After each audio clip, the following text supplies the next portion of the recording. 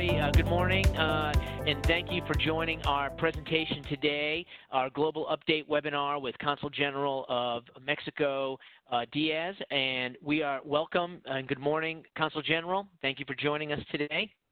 Good morning, John. Yep, thank you. John Scannapieco, for those who don't know me, I'm the chair of Baker Donelson's Global Business Team, and I also serve on the Chamber's International Business Council Advisory Board. I just want to have a few reminders before we get started today. We are using a WebEx events platform, so everyone is in listen-only mode, and only the cameras of the panelists will be shown.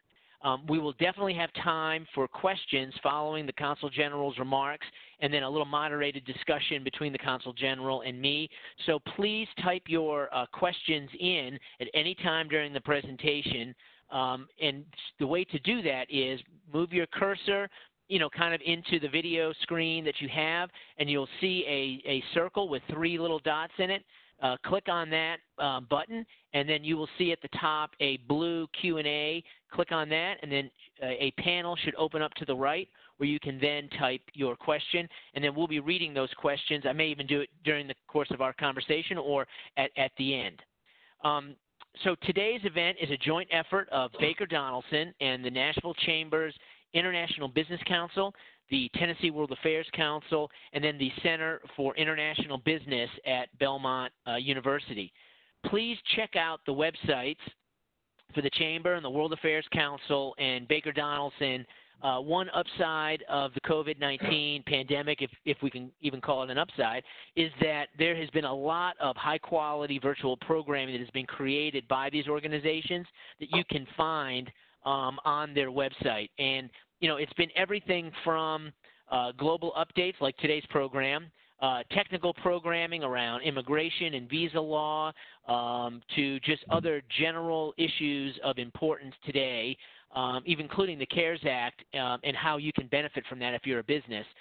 Also, coming up, the Tennessee World Affairs Council is launching a new series on key issues that will be impacting the upcoming presidential election, as well as some of the important issues that each candidate is discussing. So I urge you to go to the Tennessee World Affairs Council website and take a look at their programs. I think you'll find it to be very interesting and very informative in this very critical election that we have upcoming. So COVID-19 has had an undeniable impact on many of the businesses in the region, and also a huge impact on the nonprofit community. So now more than ever, nonprofits like the Tennessee World Affairs Council, the Chamber, and other organizations really need your support to survive. So again, I encourage you to join each of these organizations and become a part of the organizations and what they're trying to do in building an international understanding and connections in the Nashville region and the rest of the world. I mean, this is not a time really to draw so in that we forget that we're part of a much larger global marketplace, and there's so many opportunities out there for our business community to take advantage of. And these organizations can help you learn and understand how to take advantage of those opportunities. So speaking of supporting international connections, I'd like to take an opportunity to thank and recognize the Chamber sponsors that make today's event possible. Baker Donelson is the IBC's presenting sponsor, and we appreciate the opportunity to partner with the Chamber on international activities and events. We recognize that this educational part is just as important as actual business being done. Then our pivotal partners, Delic US Holdings, Bass, Berry & Sims, Blue Cross Blue Shield of Tennessee, Gresham Smith, CHS Community Health Systems, and Regions Bank. And then our supporting sponsors, the Center for International Business at Belmont University, the Metropolitan Nashville Airport Authority, Mitsui & Company, Bank of America, and then our brand new supporting sponsor, United Healthcare Global. We'd like to welcome United Healthcare Global representatives to the group, and we look forward to working with them as we develop new programming in the future. And then lastly, our media partner, the Nashville Post. So I will now pass it on to Ralph Schultz, President and CEO of the Nashville Area Chamber of Commerce, to introduce our speaker, Consul General Diaz. Ralph? Thanks, John, and thanks for your participation, as well as Baker Donaldson's and all of our partners. You know, this is a familiar group. Our sponsors and our partners are a familiar group to everybody involved in the international business community in Nashville, because for years they have been the center of influence in this category. And from an economic perspective, in this COVID time period, your leadership is really key. Just a quick update, I will tell you that Nashville continues to get inquiries from businesses outside of Nashville to be a location for their businesses, even during this time frame. Over 25 inquiries since just in the past month and a half. And we continue to see an in-migration of workforce to Nashville as well from other cities. So the economy in Nashville is going to come back, but our international relationships are really key. And it's my pleasure to introduce our speaker today, because our speaker features Consul General of Mexico, Javier Diaz de Leon. He is familiar to all of us, and we appreciate our partnership with him. And Consul General, thanks in advance for making the time to join us here this morning for an update on U.S.-Mexico business connections. Mexico's response to the COVID-19 pandemic and economic opportunities that exist between Nashville and Mexico are important topics for us. And we know it's a busy time for you and a busy time for U.S.-Mexico relations with the advent of the U.S.-Mexico-Canada Agreement, better known as the USMCA, which went into effect on July 1, or is going into effect on July 1. The USMCA modernized the NAFTA agreement and strengthens our collaboration with two of the state's top trading partners, Canada and Mexico. Mexico is Tennessee's second largest trading partner. In 2019, Mexico-Tennessee trade accounted for $14.4 billion and supported regional supply chains in automotive, machinery, and electronics sectors. Mexico is an essential market for many Tennessee companies and is a valuable partner. And the key person in building that partnership for Mexico in this area is Consul General Javier Diaz de Leon. Consul General Diaz has been a member of the Mexican Foreign Service since 1991 and holds the rank of ambassador. One doesn't rise to that level without a resume full of impressive and interesting postings. And for the sake of time, I'll share only a few highlights. He served as the Deputy Consul General in San Diego and New York. He served as the head of the Office for Migration and Hispanic Affairs at the Embassy of Mexico in the U.S.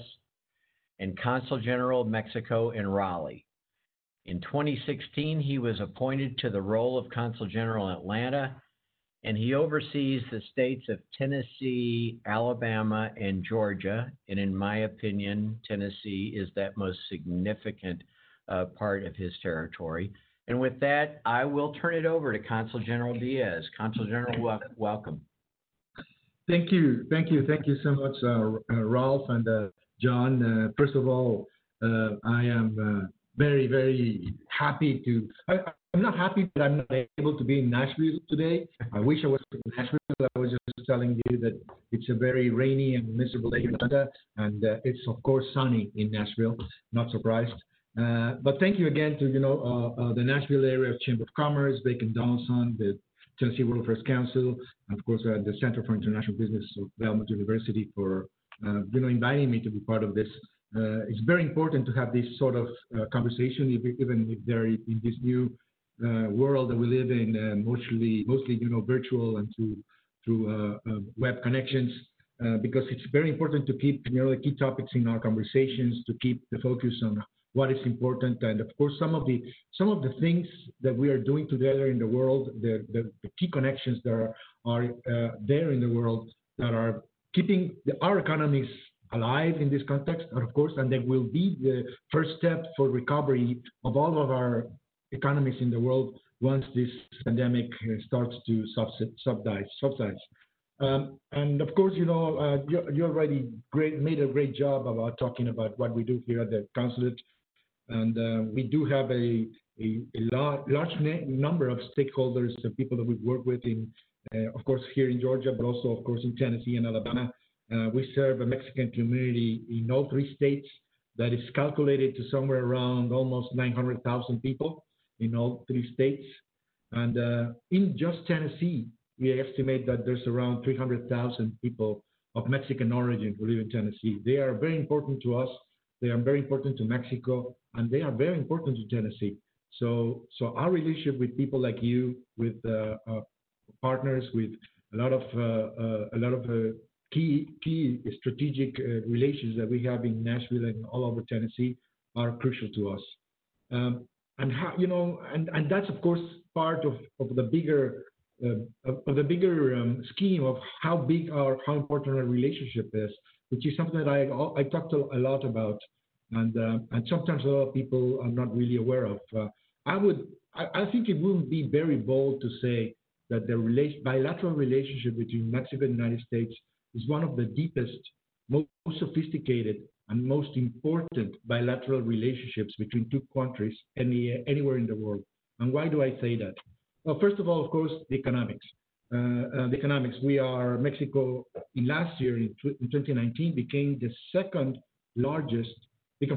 number one trading partner of the United States for the first time ever. Mexico in 2019 overcame Canada as the number one trading partner in terms of total trade of the United States. Our total trade in 2019 reached a little bit over $614 billion. That's about 15% of all the U.S. trade worldwide. 15% of all the trade the United States does all over the world is with Mexico.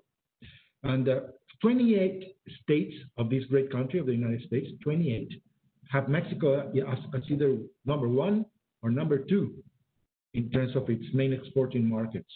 Tennessee is one of them. For Tennessee, we are number two. And the livelihoods of around 5 million Americans in terms of jobs depends on trading with Mexico. That's about 102,000 people in Tennessee. So this is an enormous economic relationship, which is very, very diverse, which is very, very sophisticated. John and Ralph and other of our good friends here on this panel have heard me probably say this before, because I say it all the time, is that, yes, we buy a lot of your agricultural products. We buy the whiskey, and I'm sure you buy our avocados and our tequila. And that is true, and that's a big part of what we do, yeah, but that is not really the story. Our relationship, our economic trade relationship is basically a strategic supply chain relationship. What we are about is manufacturing. And we have developed something very sophisticated, something very strong that makes us as a region, and I will include my Canadian friends in this, the most competitive, what we can say, and we strongly say, is the most competitive manufacturing region in the world. So that's one thing I thought in terms of our relationship, economics. I will be brief on the other part, but it's not something minor. The second part is people, and that is not a minor thing.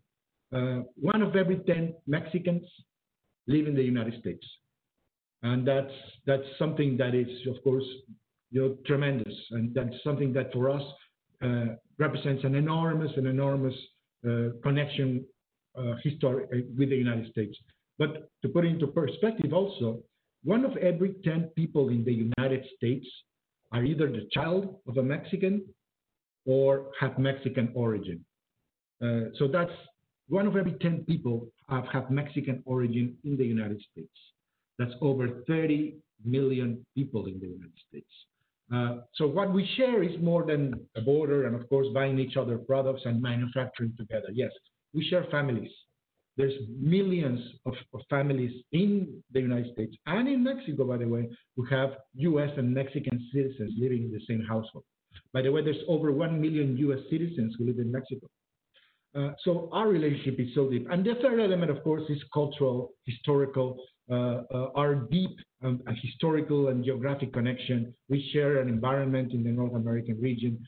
We share history. We share cultural connections, and those things are not anywhere to go away.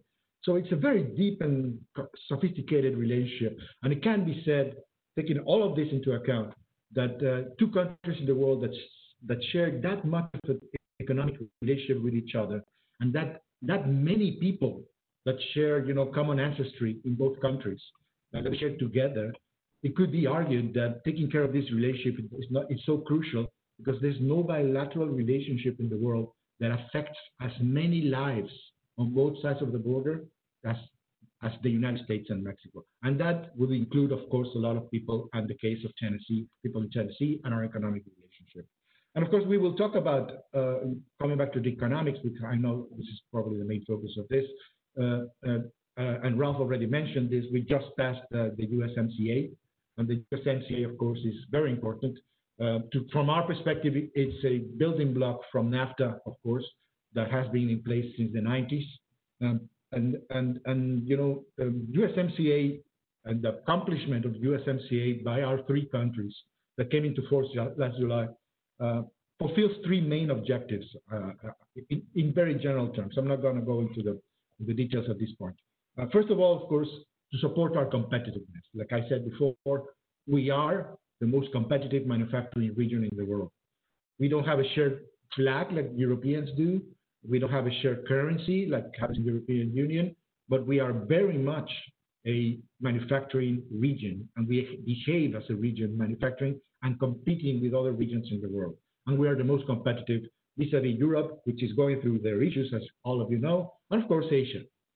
Second of all, USMCA provides a perfect and a better 21st century basis and benchmark to support trade and investment in the 21st century. And the third very key element is that by achieving USMCA, by signing USMCA last July, we have achieved to restore certainty. Certainty for investors, for companies, for supply chains is not a minor thing in today's world, as all of you know. There's uncertainty in most other regions in the world. There's uncertainty in other parts of Latin America. There's uncertainty in terms of what's going on in Europe. And of course, there's a lot of uncertainty in Asia. We in North America have certainty in terms of how we know we are going to be working together for the foreseeable future. How we know that we are seeing each other as manufacturing partners and partners in many other ways. And that is something that a lot of other regions in the world wish they had. And we do have it in North America, thanks to, by approving USMCA last July. So there's a lot of going on in terms of all of that. Again, we feel very strongly about this relationship. We need to take care of this relationship, not only on behalf, of course, in my case, on behalf of Mexico, but of course, I feel very strongly that Americans benefit very strongly, very much from having such a close, strategic, and friendly relationship with its neighbors at the north and at the south. We know each other very well among each other than many other regions do in the world, and we work together very well. And we have proved it for more than 30 years, and we are looking forward to doing this in the future. So that would be my kickoff, and probably be ready for many more precise comments from John. Well, thank you, Consul General. That was some excellent remarks, and I agree with you. The U.S.-Mexico relationship is really, really important. I'm a little biased. My father worked on NAFTA with President Clinton back in the day, so I heard all about NAFTA growing up as a kid, and I think it has really been a benefit to all of our countries, Mexico, U.S., and Canada. And I would like to talk about that, but it seems like today can't have a conversation with anyone around the world. The first thing we always ask each other is, well, how's it going in your country? What has been the impact of COVID-19? And so what has been the impact of COVID-19 on Mexico? Well, of course, of course, Mexico has it's no secret that it's been one of the countries every country in the world has been affected, and so we have certainly been affected by this in several ways. And Mexico has tremendous uh, issues related, of course, to, to, to, the human loss that Mexico has suffered because of the pandemic. And Mexico has established a lot of regulations. It's a very hard effort, as we all know, and the United States is also trying to find the best solution and the best way to balance the very hard decisions that need to be taken in order to stop the spread of the disease, but at the same time not destroying the economy. Mexico has established a flag system, a color flag system, by the federal government all over the country to try to determine which is the approach that is going to be taken in each state, depending on the local conditions. So what are the health numbers and the spread in each and every state of Mexico. So there's a flag system that is instituted from the federal government, of course, in close consultation with state health governments. And that gives a very basic guidance to all people in terms of where we are, where people are in each place of Mexico, and what are the guidelines of where are the activities that are regulated more or not, depending on the color that you are in. So, for example, there are 6 states in Mexico currently that are under what we call the red flag, which of course means, the really places where we are more highly concerned. Places like Aguascalientes, Baja California Sur, the southern part of the peninsula of Baja California, Colima, Hidalgo, the state of Hidalgo, Nayarit, and Zacatecas. Those are the 6 states on a red flag. That means only essential activities are allowed in those states. There are 25 states in Mexico which are under an orange flag, which includes also Mexico City and the state of Quintana Roo, which probably a lot of people know it as a state where Cancun is. So that is orange flag. That means essential activities and 30% of workers for non-essential activities. So that's a little bit of a higher threshold, but it's still, And there's only one state with what we call a yellow flag, which is the state of Campeche, which is a state in the Gulf, in the south of the country of Mexico, in the Gulf of Mexico. And in that case, the yellow flag, it means all economic activities are allowed. But mostly, as you can see, most of the country is under very severe restrictions, and of course, the economy has been affected. Mexico is collaborating very strongly with several governments in the world in order to support and have access to eventual COVID-19 vaccines. That is, of course, the case with the United States, but in countries like Argentina, Russia, China, the United Kingdom are all countries that Mexico has established conversations about on this issue on behalf of our nationals. And of course, and there is the limitation on the non-essential travel at the border, which I think needs a little clarification, but because there's a lot of, I even get a lot of sometimes confused comments from Mexican nationals that approach the consulate who don't really understand what's going on at the border. What's going on is basically a bilateral consultation between our countries. It's not a unilateral decision. This is something that the U.S. and Mexico, and that happens, of course, also in the northern border of the United States with Canada. So it's a bilateral decision that is taken between our governments in order to limit non-essential travel at the border. But that doesn't mean that travel crossing the border is closed, which is something that sometimes I hear a lot. So there's a lot of things going on, and of course, Mexico is keeping very close track on the numbers of positive cases and, of course, deaths. We've had, I think, a little bit over 60,000 deaths in Mexico. Mexico is a country of 120 million people. However, 60,000 deaths is something that is, a terrible tragedy. Thousands of families have been affected directly because of this, but of course, hundreds of thousands of people are also in many other ways. So that's pretty much the picture, John. Well, it's nice to hear the federal system working with the states and developing that coordinated plan. I'm hoping that we do a little bit more of that here, because I think that is as you indicated, each state is going to have different circumstances that require a slightly different plan. and I think that would be a very very beneficial here in the United States. I'm And curious because you mentioned with the. if I may go say ahead. something, Yes. John, because I assume not everybody on the call knows this. Mexico is a federal country with state governments and central federal government, just like the United States. And of course, we are also a multi-party democratic country, which means that many of the states at the government level, pretty much like the United States, are governed by opposition parties, not the president's party. So yes, this is something that is very important in terms of facing together this issue in a coordinating way and putting politics aside. No, I think that's great. You mentioned with the border restrictions. I'm curious, what has been the impact of the border restrictions on maybe the trade and investment between Mexico and the U.S.?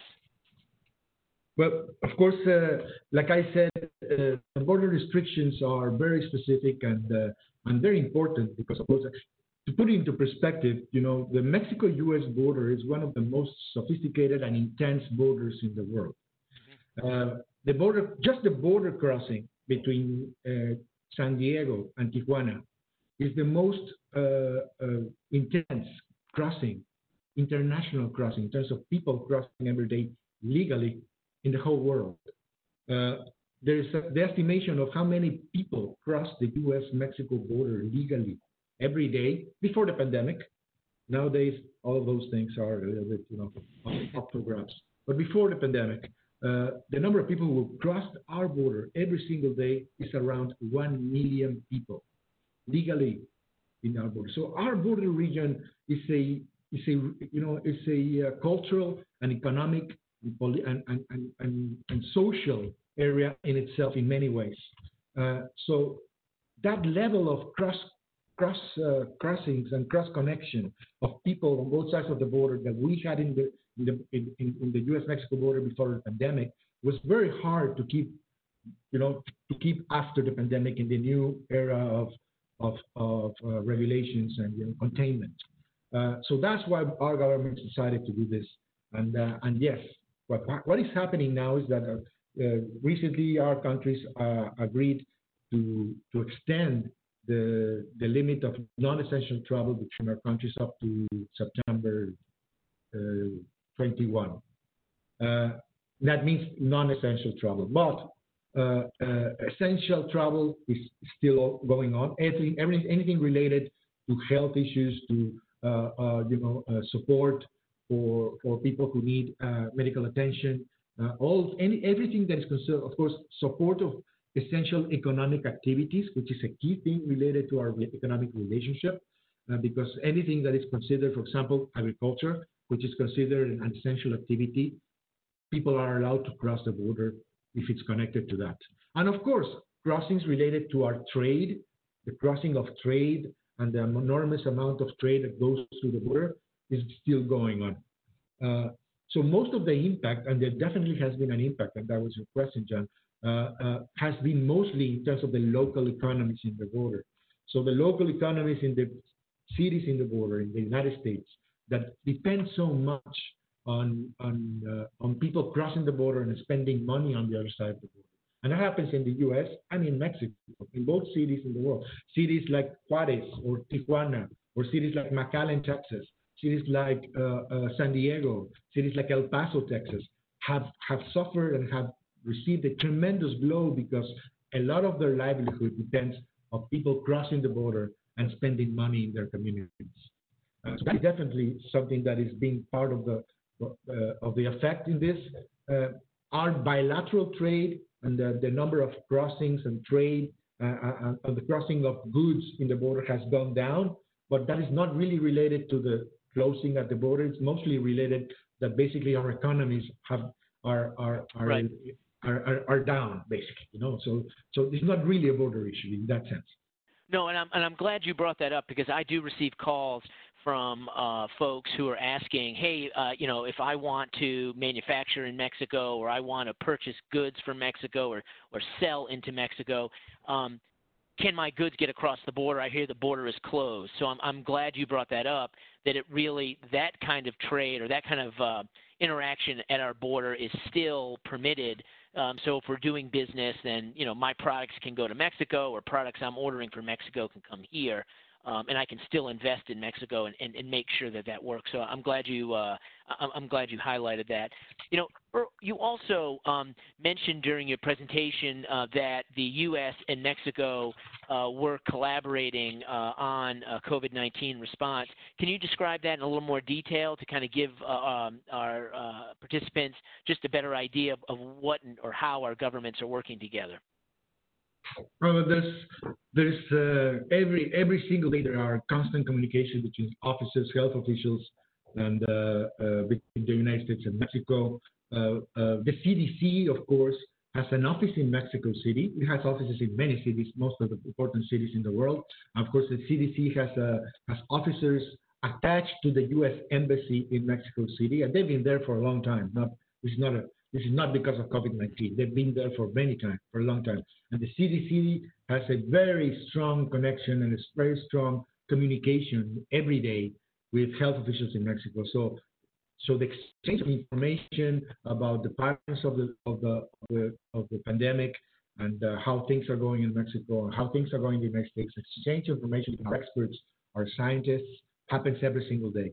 That's one very important thing to say, and I would probably add that, by the way, our level of exchanging of information on sophisticated issues, not only health issues in this case, but many others, including organized crime and things like environment and all that, are very deep. Our agencies in both countries in the world have connections that have been going on for decades, several decades. People know each other personally between our government and your government, and they exchange information every day. So that's the first thing, exchange of information.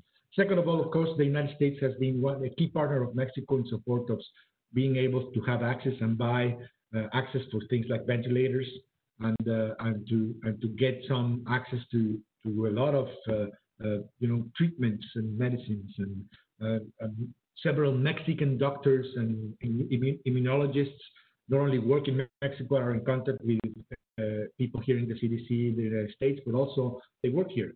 One of the main experts here in the south of the United States in terms of immunology is Dr. Carlos Del Rio, who works at Emory University and is very closely connected to what's going on at the CDC. And he is a Mexican doctor, and he's been there, and he's been a key connection between our governments in these conversations. So we understand very well that there can be a little bit of a tendency under these conditions to close your borders and to look around in order to respond to the pandemic. That's not what we have been doing. We are operating together. We are talking to each other together. We are administering together our border region, and we are working together and consulting each other on how do we work together, for example, on things like flights between our two countries, and of course, to make sure that strategic and key parts of our trade, things that need to happen to keep our supply chains going and to keep our health systems going, still happen. Now, you also mentioned that the relationship between the U.S. and Mexico was, I think the words you used were deep and sophisticated and strong, and that's our relationship today. How do you think the U.S.-Mexico relationship might change over the next, say, decade, and what factors do you think may drive that change? Well, there's always change, and change will always, it's always on the cards. To put it into perspective, I think not a lot of, and sometimes a lot of people in Mexico, and I suspect here in the United States as well, because those young people would probably not understand how much we have evolved in our relationship in the past few years. I am old enough to remember that Mexico before the 90s, before Mexico started opening up its economy to the world, Mexico was one of the most closed economies in the world. We have a very protectionist economy. We saw foreign goods as a threat, and we basically very much saw that we needed to make sure that that foreign products would not compete with domestic producers. That changed in the mid 80s. Mexico started thinking that we needed to connect as a country, as an economy, from a what we called import substitution economy to block imports into our economy that was not making us very successful. To start opening up and try to be a different kind of country. And Mexico started that in the mid 80s when we joined what was called then the GATT, which is the president of the World Trade Organization, the WTO, and we started opening our economy. And of course, our very first free trade agreement happened with the United States. And when we made NAFTA with the United States, as probably you know, the United States had already had done its free trade agreement with Canada, so we joined as a third part into that agreement. And that was the first time ever that a developing economy had a free trade agreement with developed economies. Never before had that happened. And Mexico changed dramatically after that. Mexico not only became one of the most open economies in the world, we have free trade with over 40 countries right now in the world. Mexico has free trade with Japan, has free trade with the European Union. We have free trade, of course, with the United States and Canada, but we have free trade with a lot of the main economies in the world. We are part of the TPP. We are part of the Alliance of the Pacific. If we don't have free trade with the countries that you can think of, we want it. I'm sure we want it. So Mexico is one of the most open and economies in terms of free trade in the world. Second of all, Mexico changed a lot internally because we used to be very nationalistic and still nationalistic, of course, but Mexico has transformed itself. When NAFTA came into being, I remember people telling me, I'm afraid we're going to lose our identity. We're going to stop eating tacos, and everybody's going to start eating hamburgers at McDonald's, and tacos will be forgotten. Well, that didn't happen. And I say that a little bit as a joke, but not so much. And that's how we are being. Yeah, we're still, very proud of our traditions, etc. But Mexico is a very modern, urban country in which people have influences from all over the world, and we still eat our food, our traditions, our culture, but we are influenced by everybody in the world. And the second point, of course, the Mexican democracy, the Mexican political system has been transformed. In the 80s, Mexico politically was a very different country than what Mexico is now. Mexico is now, as I'm sure all of you know, a very contentious, open democracy.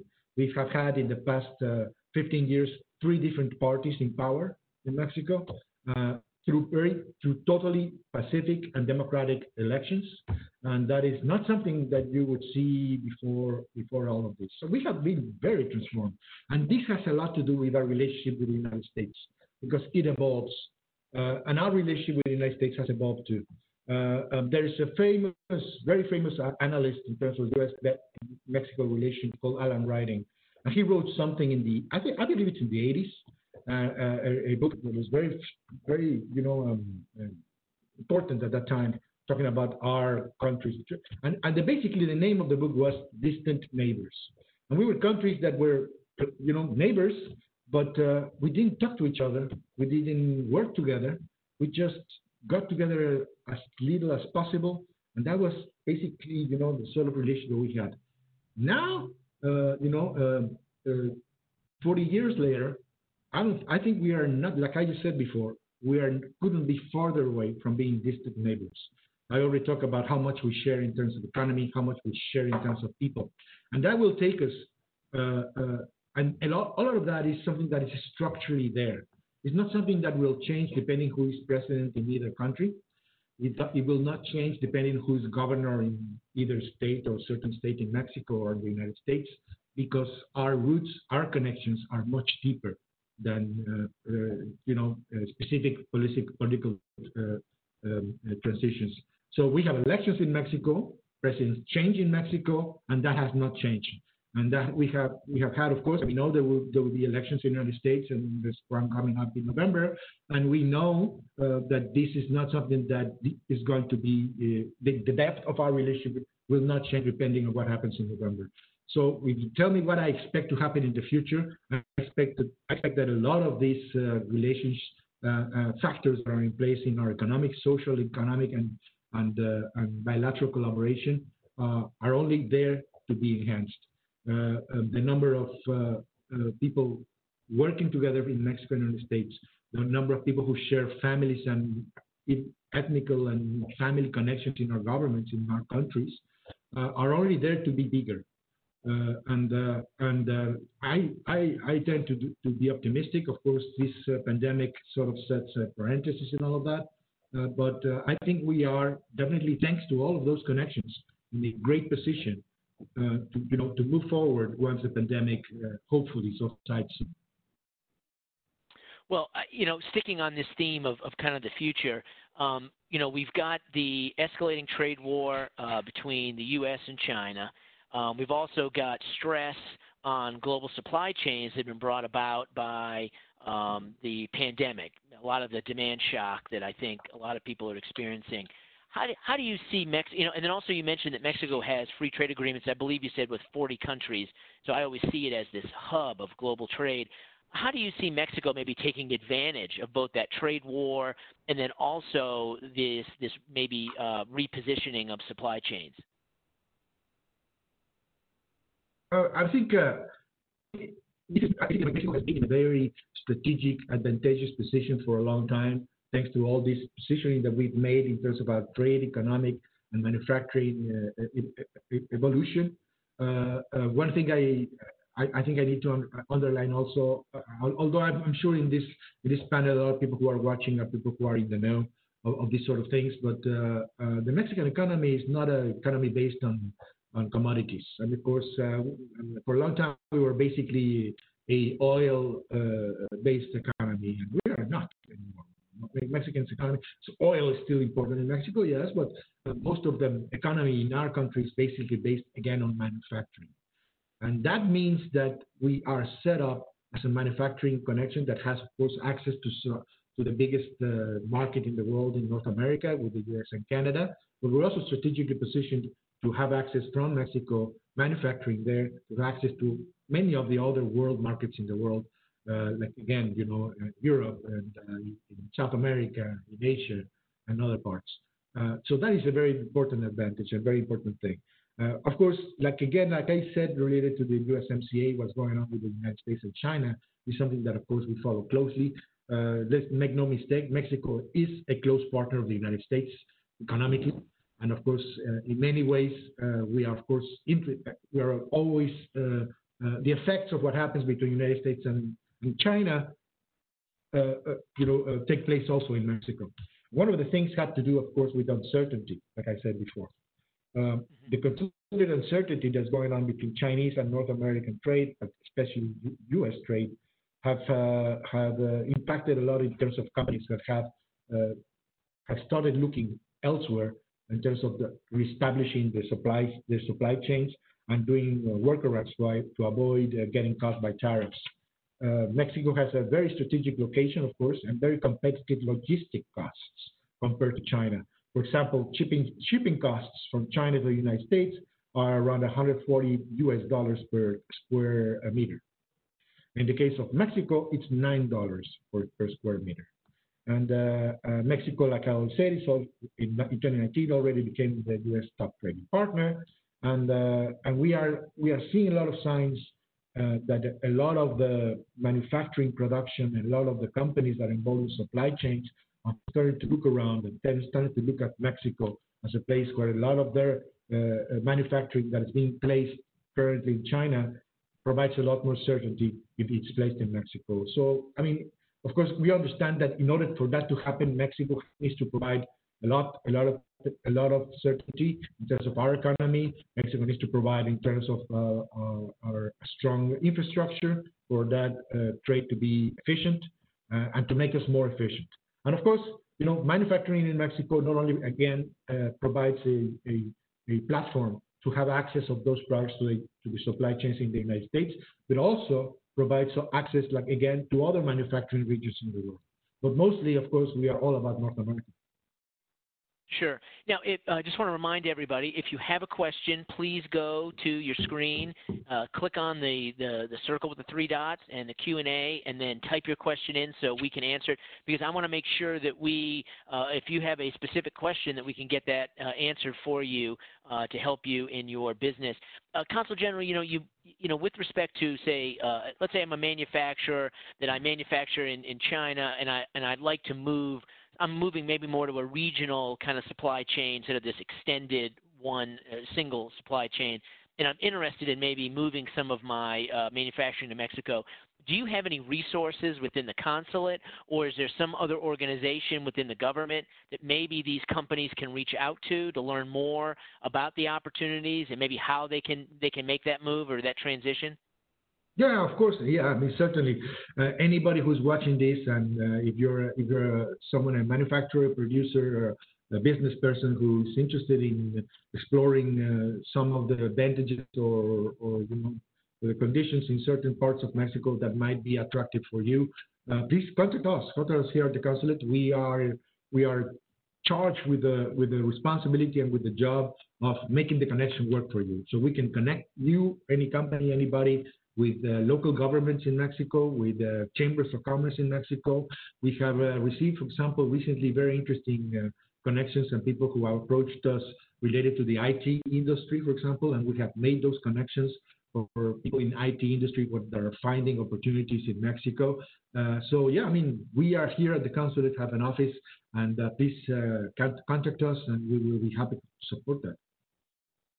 Yeah, I'd like to change topics a little bit, and something that we don't hear really at all in the United States. I mean, we've heard a lot by both parties about the impact of, say, NAFTA and USMCA on immigration to the United States. I'm curious, and this is, just something that I've always wondered about, and we don't talk a lot about it, but is the impact on Mexican immigration on Mexico's economy. I think you've said that 1 out of every 10 Mexicans live in the United States. So I'm curious, how has that immigration impacted Mexico's economy and its growth over the years? Of course, that is part of course, a social issue. In many ways, it's a political issue. But of course, mostly from our perspective, it's an economic issue. People move. The largest majority of the people who have come to the United States in the past few decades have been because of economic factors. And so immigration is driven by economy, at least in the case of the Mexican migration to the United States, mostly. And that has to do, and that is very connected, of course, with how is the Mexican economy doing. Mm-hmm. So when NAFTA came into being, and Kyle said before, the Mexican economy transformed. And that, of course, the transformation and the opening up of an economy to world competition, like Mexico did, it started doing it in the 80s, brings about a lot of growing pains. And a lot of those growing pains happened in several industries in Mexico that some of them even virtually disappeared because of foreign competition. And some of them very strongly, very much to adapt to the new competitive global environment. One of them has to do with Mexican agriculture, how to keep a very basic and human labor based agricultural base to be competitive in world markets in the world. So at the beginning of NAFTA, a lot of the migration that started happening in the United States. The last big migration flow of Mexico towards the United States happened in the 90s. It had to do with a little bit of this factor of the opening of the economy. It had to do with the Mexican financial crisis, the famous tequila crisis that I'm sure you remember. So those factors were there, and they drove people to come to the United States. However, in the past few years, Mexican migration to the United States has steadily gone down. Up until before the pandemic, Mexican migration levels were at the lowest in several decades. The number of Mexicans in the United States compared to 2005, in the last 12 years, has gone down for more than 2 million people. And one of those factors in terms of why was Mexican migration slowing down so much towards the United States had to do with the fact that Mexico did not have a recession in over 20 years. The last recession we had, again, was in the mid-90s. Since then, no recession. Slow growth, but no recession at all. And that is something that slowly transformed the Mexican economy, and people had less and less incentives to leave their family, to leave their country, to leave their culture, to leave everything they hold dear in order to try to find jobs in other countries, in the United States. So those numbers had really gone down. The pandemic has changed a little bit that, but we can talk about that later. So you were asking in terms of the other factor, of course, has to do with remittances. The estimation is that there's about 11.5 million people who were born in Mexico, first generation migrants who live in the United States. That number has gone down by more than 1 million, by the way, in the past few years. But 11.5 million send remittances. Mexico is one of the countries that receives the most remittances in the world. Last year, we received around $36 billion in terms of remittances, the country. These people send money home, and they sent $36 billion to Mexico. A few misconceptions on that. First of all, most of those people who send money to Mexico, they don't send everything they earn back to Mexico and don't spend here. Most of those workers who are here in the United States, they live here, they buy goods here, and by the way, they pay taxes here. And they still send money back home. So that's one thing that's very important to say. The other very important thing to say is that, of course, remittances are a significant part of the livelihood of the families of a lot of these migrants. But $36 billion sounds like it's a lot of money, of course. It's a big amount. But if you consider that the Mexican economy is a $3 trillion a $1 trillion economy, $1 trillion is the size of the Mexican economy, then there's sometimes a little bit of a tendency, I hear that in Mexico too, by the way, of overstate the importance of remittances. They're less than 2% of the economy of Mexico. They are very important, however, because of course millions of families in Mexico rely on that money. But to say that remittances are what keep the Mexican economy going, I think could be a little misleading. Well, no, and that's something that I've noticed in some of the numbers that I've seen, that immigration from Mexico is basically a net negative number pre-pandemic. And I attribute a lot of that to the fact that NAFTA and now USMCA is allowing investment in communities, so that it's like me. If I have a job here in my community in Nashville, I'm less likely to want to go all the way across to California to get a job or go some other place, because I want to be around my family. So I think that has been a positive of those trade agreements that I think gets overlooked. We have one question. And it's I think we may have touched on it a little bit. So a small business owner has asked if they're looking to source products manufactured in Mexico.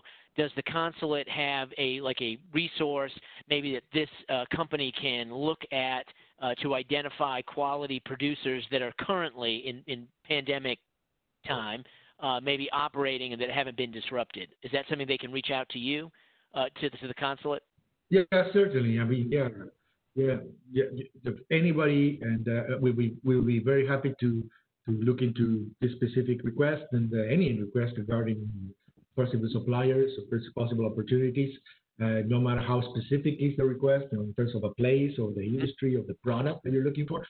It's not that we have a lot of information here at the consulate, and if we don't have it here, we have the connections in Mexico with the people who will be able to support and to help. So Great. yeah, please. Well, we've got a couple minutes left, so I just want to ask one quick question. So maybe you can, and then I want to ask you also maybe to provide any concluding remarks. What would you like us to take away from this presentation? But one question I have, we have a strong relationship. I think the Southeast U.S. and Mexico. What should businesses, say, located here in Tennessee, what opportunities do you see maybe for them in Mexico? What should they be thinking about, and how they can take advantage of that strong relationship?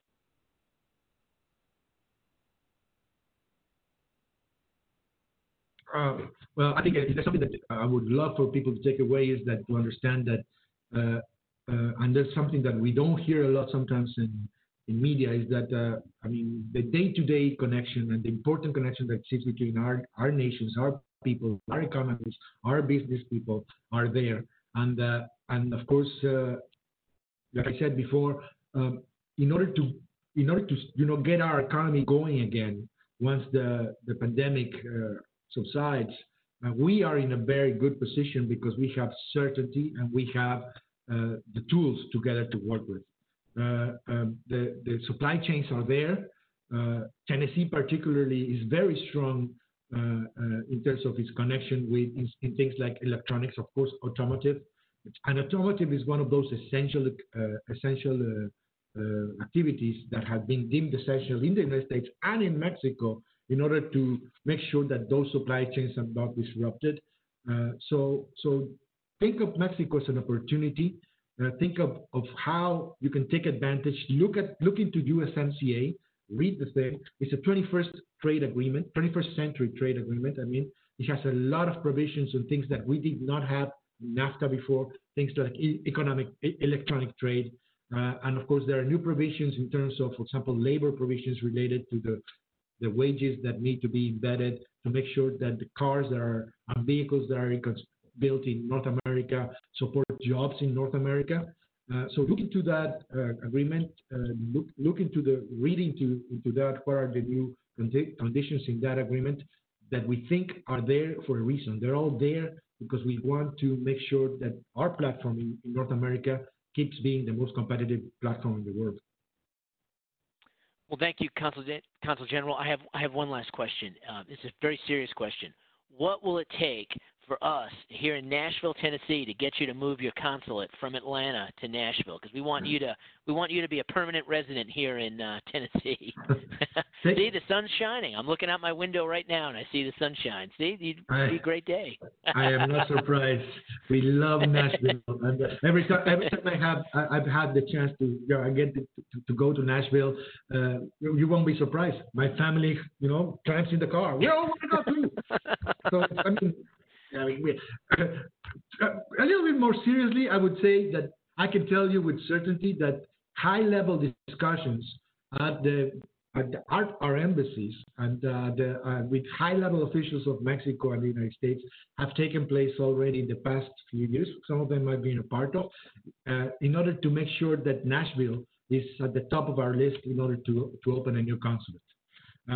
When that will happen? Well, we all thought it was about to happen before the pandemic.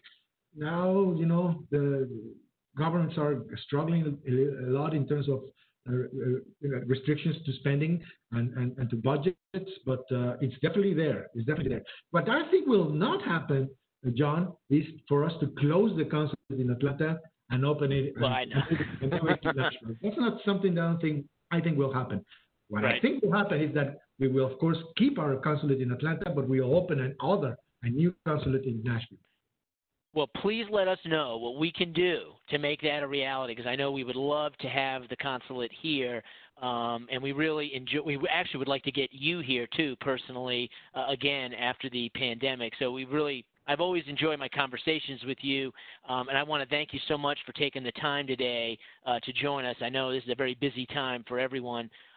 So with that, thank you, everybody, for listening, and thank you again, Consul General, for joining us today and providing your remarks. It was really informative, and I appreciate it. And with that, we are adjourned. So thank you very much, Consul General, and we'll talk to you real soon. Bye-bye. Gracias. Bye-bye.